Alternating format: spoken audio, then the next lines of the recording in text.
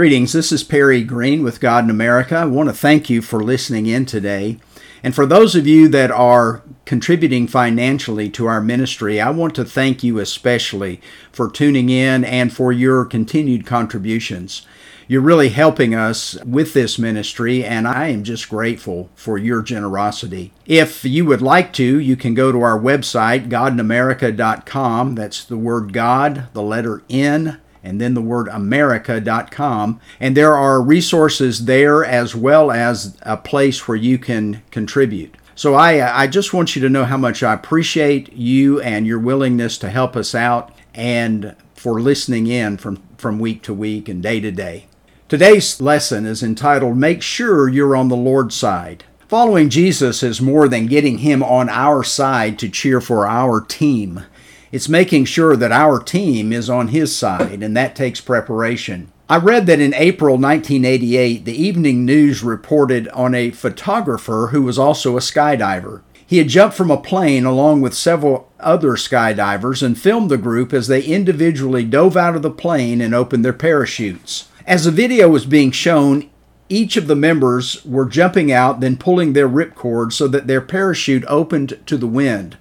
The final skydiver opened his chute, and then the picture went berserk. The announcer reported that the cameraman had fallen to his death, having jumped out of the plane without a parachute. It wasn't until he reached for the ripcord that he realized he was free falling without a chute. Tragically, he was unprepared for the jump. It didn't matter how many times he'd done it before or what skill he had. By forgetting the parachute, he made a foolish and deadly mistake. Nothing could save him because his faith was in that parachute, which he never had taken the time to buckle on. No one can wear a parachute for you and you expect to be all right. There's another thing that no one can do for us. No one can make the preparations we need for our relationship with Jesus Christ. Now today, as we think about this lesson, we're looking at Joshua chapter 5. Here the Hebrews were approaching the coming fight in Jericho. They had to make preparations, and the most important preparation they needed to make was their partnership with God. That's been true for God's people on both sides of the book. Paul emphasizes this in affirming Timothy, who was a brother in Christ and God's partner or co-worker. In 1 Thessalonians 3 verse 2 we read, We sent Timothy, our brother and God's co-worker in the gospel of Christ, to establish and exhort you in your faith. Our text for today tells us how the Hebrews, and by application, how we can be victorious in the battles before us. We're reading Joshua chapter 5, verses 13 through 15. Here we read, When Joshua was by Jericho, he lifted up his eyes and looked, and behold, a man was standing before him with his drawn sword in his hand. And Joshua went to him and said to him, Are you for us or for our adversaries? And he said, No, but I am the commander of the army of the Lord. Now I have come. And Joshua fell on his face to the earth and worshipped and said to him, What does my Lord say to his servant? And the commander of the Lord's army said to Joshua, Take off your sandals from your feet, for the place which you are standing is holy. And Joshua did so. At first, Joshua does not know who this is. He asks, Are you for us or for our adversaries? He assumes it is a warrior and wants to know his allegiance. I wonder if Joshua is trying to be a military recruiting officer here. This group of Hebrews was basically unskilled and presumably inept, especially in regards to warfare. Maybe Joshua was hoping to find soldiers sympathetic to their cause in order to help out. Joshua knew warfare. The generation who would spend 40 years in the desert knew warfare. And you remember that in Exodus 17, Joshua led the Hebrews to defeat the Amalekites. Moses stood on the mountain with his raised hands while Joshua and the Hebrews fought in the valley. Well, that generation died off, and the new generation appeared to have no natural skills. Moses repeated the instructions of God for them in the book of Deuteronomy before he died. They had not seen some of the things he described, and they needed to know them. Now Joshua is leading the people into Canaan. They're not soldiers or even farmers or fishermen. They are just wanderers. Yet as we will see, with the Lord's direction, they will enter the land and defeat the enemies of God despite their ineptitude. God led them and they followed and participated as they went. They did not sit back eat popcorn, and watch the movie. They were deeply engaged. In our current spiritual war, we may want experienced, patriotic, spiritual warriors. We may feel inexperienced and inept with no real skills for spiritual battle. We need to be listening to God and following Him into battle. He will lead and He will be the victor, but we have to go with Him and engage the enemy. We know because we've read the last chapter of the book that God wins. It's especially proven by the death, burial, and resurrection of Jesus. That tomb, empty of the body of Jesus, as well as His post-resurrection appearances, prove God is and will be victorious. I like the story about a man who was in Washington, D.C. on business at the Pentagon. He'd gotten caught in an endless traffic loop that kept taking him over the Potomac River and back. Spotting a jogger along the road, he called out to him, "Which side is the Pentagon on?" Keeping his pace, the jogger answered, "I think they're on our side." Well, the really good news is God is for us. He is on our side. Romans 8:31 and 32 read, "What then shall we say to these things? If God is for us, who can be against us? He who did not spare His own Son, but gave Him up for us all, how will He not also with Him graciously give us all things?"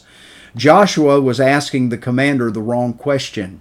It's not a question of whether or not God is on your side. The question is, are you on God's side? It's not a question of whether or not He will submit to you. The question is, will you submit to Him? How does Joshua respond when he hears the answer? In Joshua 5, verse 14, Joshua, the commander of Israel's army, submits to the commander of the Lord's army. And Joshua fell on his face to the earth and worshipped Him and said to him, "What does my Lord say to His servant?" During the American War between the states, or the Civil War, President Lincoln spoke with a man who expressed the hope that God was on the side of the North in the war. Lincoln replied to him, "We know that the Lord is always on the side of right, but it is my constant anxiety and prayer that I and the nation should choose to be on the Lord's side." Joshua declared his place as he challenges the Israelites much later in his life. He reminded them of the choice they had as to whether or not they would serve God. In Joshua 24, verses 14 and 15, he declares, "Now therefore fear the Lord and serve Him in sincerity and in faithfulness. Put away the gods that your fathers served beyond the river and in Egypt, and serve the Lord. And if it is evil in your eyes to serve the Lord, choose this day whom you will serve, whether the gods your fathers served in the region beyond the river, or the gods of the Amorites in whose land you dwell. But as for me and my house, we will serve the Lord." As we see in this incident, Joshua clearly respected the commander of the Lord's army. This would also indicate his respect for God. This is seen in his worship. Perhaps the commander is a theophany, which is an earthly appearance of God in some form, like when the three visited Abraham. Maybe he is an angel. Whoever this is represents the divine nature of God. We too are supposed to represent God and bear His image and His name. We're to honor Him. It is reported that in the late 1860s, Ulysses S. Grant gave a cigar to Horace Norton, a philanthropist and founder of Norton College. Because of his respect for Grant, Norton chose to keep the cigar rather than to smoke it. Upon Norton's death, the cigar passed to his son, and later it was bequeathed to his grandson. It was Norton's grandson who in 1932 chose to light the cigar ceremoniously during a speech at Norton College's 70th anniversary celebration. Waxing eloquent, Norton lit the famous cigar and proceeded to extol the many virtues of Grant until, boom, the renowned cigar exploded. That's right, over 60 years earlier, Grant had passed a loaded cigar along to a good friend to embarrass him in good-natured fun. At long last, it had made his friend's grandson look foolish. Yet Norton's respect for Grant caused him to treat that gift with honor as a prize to be passed down to his heirs. Joshua expresses respect and awe in his worship. In that context of these scriptures, they had circumcised the generation of wanderers. They had had their Passover, and now they were eating from the land so that the manna stopped. Yet Joshua was not disheartened. He worshiped. Worship is really a good place to begin every day. God is enthroned in the praises of his people, according to Psalm 22, verse 3. In bowing to worship, Joshua invites the presence of God and is ready to hear from him. He is, in essence, joining God's side. Calvin Coolidge once said, "It is only when men begin to worship that they begin to grow." David was many things to Israel: a warrior, a king, a songwriter. He was also a worshiper of God and showed the nation uninhibited and unrestrained worship when he danced before the Lord in 2 Samuel 6, verse 14. It reads, "And David danced before the Lord with all his might." Taking time to worship is critical, especially in times of conflict. When the Israelites had to fight, God had a place for the tribe of Judah. In Judges 20, verse 18, for instance, a key question is asked and answered. The people of Israel arose and went up to Bethel and inquired of God, "Who shall go up first for us to fight against the people of Benjamin?" The Lord said, "Judah shall go up first." The name Judah means praise. So before the Hebrews would march into battle, they worshiped. In fact, they even praised as they went into battle. Joshua was illustrating this principle. As we've mentioned in other podcasts, we're engaged in spiritual warfare. We need God to go before us. Worship is a key to setting us firmly on his side. By the way, an important point is to remember that worship is to be twofold. It is spirit and truth. It is not enough to outwardly go through the motion of 5 acts of worship if we do not engage the heart. From worship, we go to our walk with God. In this section, we again point out the need to circumcise the men before going into the land. This is a tie back to walking in and keeping the covenant God made with Abraham.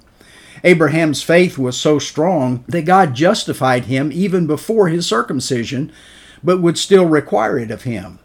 In Genesis 15, God told Abram of the innumerable descendants that he would have. Then in Genesis 15:6, we read, "And he believed the Lord and counted it to him as righteousness."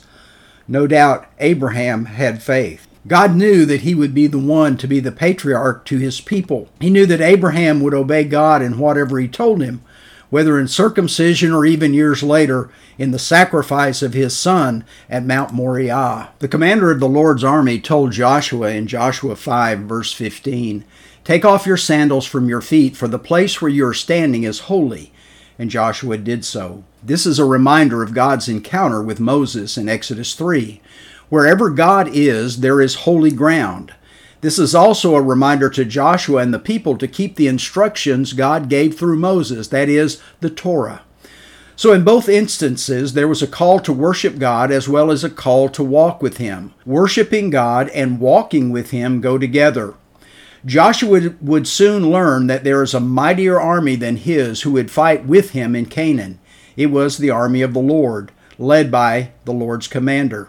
So the question again is not whether the Lord is on our side, but rather are we on the Lord's side. Once again, Abraham Lincoln stated the dilemma in his second inaugural address on March the 4th, 1865. Whose side was the Lord on in our Civil War, the blue or the gray?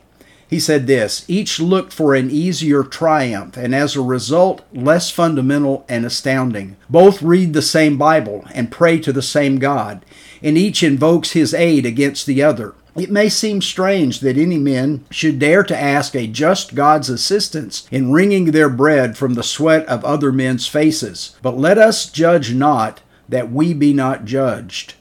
The prayers of both could not be answered. That of neither has been answered fully." Years later, Theodore Roosevelt said, "No man is worth his salt who is not ready at all times to risk his body, to risk his well-being, to risk his life in a greater cause." We have a great cause that is bigger than we. We incorporate the cause of Christ into every facet of life. This is especially evident in our current cultural battles. Evil seems to be winning right now. We are discovering depths of wickedness that we have not realized in the past. Have you heard, for instance, of children being sold by way of the internet on the websites of some prominent companies? A child's article of clothing may be listed for $5,000. Guess what? It's not the little boy's t-shirt they are selling, it's the little boy. This is war. This is spiritual war. We must be sure we are united with the Lord in order to fight and win. This is not uniformity in that everyone looks and acts exactly the same. This is unity. Our founders displayed this kind of unity in the American War for Independence.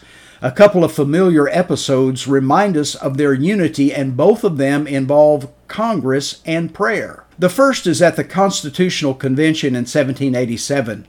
The delegates were having a hard time working out a sufficient constitution for our new country. They were from different states with differing points of view regarding key issues in developing a government. Some states were large and powerful, some were small and weaker. How would these have equal representation? You'll remember that Benjamin Franklin, that elder statesman, suggested praying together and asking God's assistance. Almost miraculously, after they prayed, things began to work out. The result was an almost inspired blueprint to government called the Constitution. The second instance goes back to the very first Continental Congress. The delegates decided to open Congress with prayer. Then they began to squabble. This was not because they didn't believe in prayer. Everything they did in their lives had been Bible-based to a large degree. No, it was because of denominational differences. They began arguing over who could lead a prayer for all the different denominations represented there. Samuel Adams finally suggested that Jacob Duché, the rector of Christ Church of Philadelphia, deliver the opening prayer. He stated that he would be willing to listen to anyone's prayer. Well, they agreed, and at 9 a.m. on September the 7th, 1774, Duché read Psalm 35 and prayed a heartfelt and moving prayer. This was an example of religious tolerance and unity for a common cause in spite of theological differences.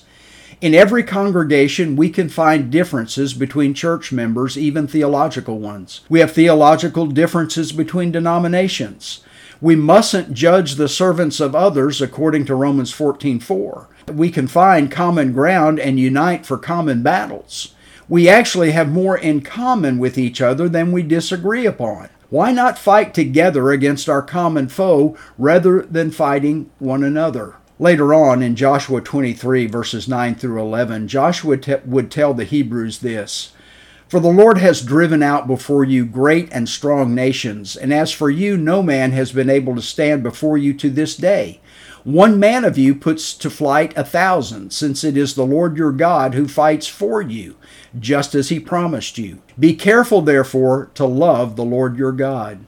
Once again, the spiritual war is God's. Our job is to follow by faith and do what he sets before us, and we're to keep loving him. Remember, we fight with the appropriate weapons. Paul reminds us in 2 Corinthians 10, verses 3 and 4, "For though we walk in the flesh, we're not waging war according to the flesh. For the weapons of our warfare are not of the flesh, but have the divine power to destroy strongholds."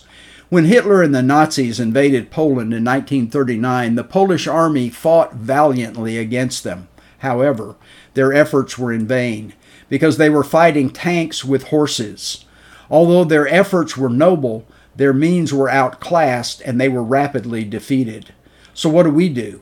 He tells us in Ephesians 6, verses 10 and 11, "Finally be strong in the Lord and in the strength of his might. Put on the whole armor of God that you may be able to stand against the schemes of the devil." Many have asked why David picked up 5 stones to fight Goliath in 1 Samuel 17. Maybe it was because Goliath had those 4 brothers. Maybe it was just extra ammo. David very well may have decided to put everything he had into this contest against the giant blasphemer. He did not know if he would need 1 stone, 5 stones, or even more. Maybe he thought that if he ran out of ammunition, he would go after Goliath with his rod and staff, and if necessary, his bare hands. He knew God would be in the battle. Someone wrote this: "First I was dying to finish high school and start college.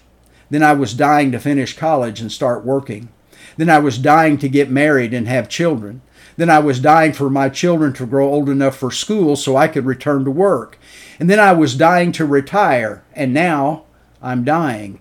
And suddenly I realize I forgot to live." Jesus said in John 10 and verse 10, "The thief comes only to steal and kill and destroy. I came that they may have life and have it abundantly." Whenever we learn to see, respect, and follow Jesus, life becomes an adventure and we really live. We engage the evil enemies of our day with the weapons of spiritual warfare. We fight with God to win and keep our freedoms just like the Hebrews and just like our founders. In a letter to James Madison, Thomas Jefferson wrote some special words. He said, "I prefer dangerous freedom over peaceful slavery." God offers us freedom and not slavery. Whose side are you on? And how do you know? As we close our lesson, I want to encourage you to keep the light of victory burning.